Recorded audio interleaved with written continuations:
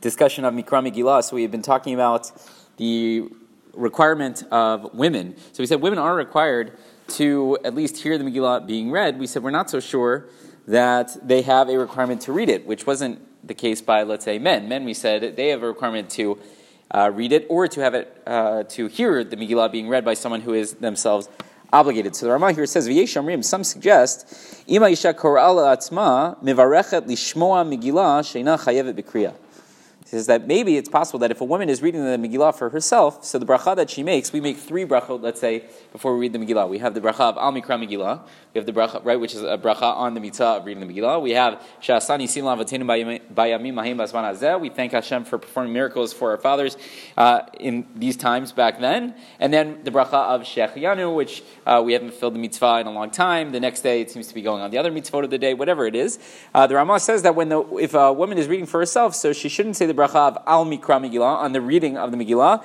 Rather, she should say it Lishmoa Megillah, to hear the Megillah. And again, this reflects this idea, again, according to this one opinion, reflects the idea that women do not have the same obligation as men. Men have the obligation to read the Megillah, and they can fulfill that by listening to someone else.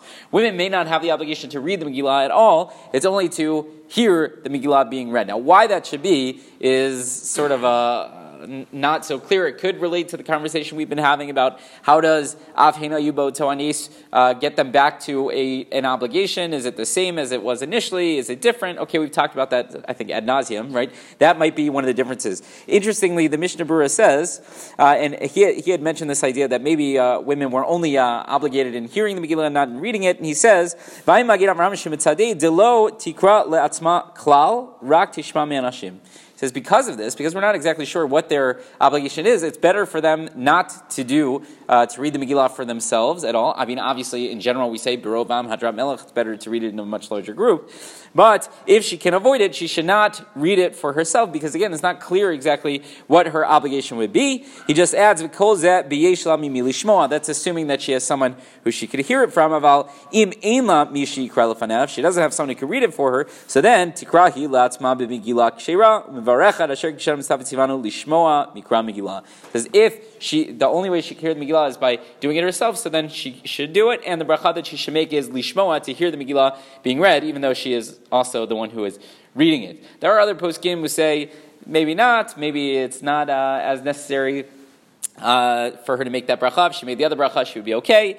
Others get into the details. Is it lishmoa mikra Megillah or just lishmoa Megillah? Okay, different ideas. One other interesting point that comes up from this is that it's become somewhat popular, not necessarily in our circles, but in other circls, where you will have a women's Megillah reading.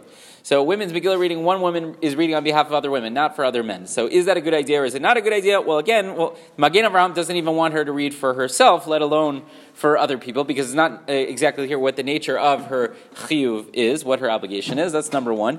Number two, it does take away from Birovam Hadrat Melech, in theory, right? If we could have a large reading where there's men and women, it would be better to have all of them. Number three, the Sharat Tziyun here says that Aval Nashim Rabot Eina Isha Motzian Dezila Behu Milta. He says it's zeal. It's not appropriate. That's what he says. He doesn't detail why it's not appropriate, but these are all things to consider. One last point that we should consider, we're not going to get into it right now. Let's say you have a man who's going to read, he's already fulfilled his obligation, he's going to read for a group of women later on to help them fulfill their obligation. They stayed home with the kids so their husbands could go, and now someone is going to read on the behalf of these other women. So first of all, who makes the bracha? Should he make the bracha? Should they make the bracha? And number two, what bracha should be made? Because technically he's the one reading it, so he's a Mikra Megillah guy. They're a Lishmoa Megillah. So it seems like it's better for the women to make the bracha and for them to make the bracha of Lishmoa. It's not clear whether only one person should do it or all the women should do it. Okay, a topic for a different discussion, but a lot of different factors that go in because women don't necessarily have the same obligation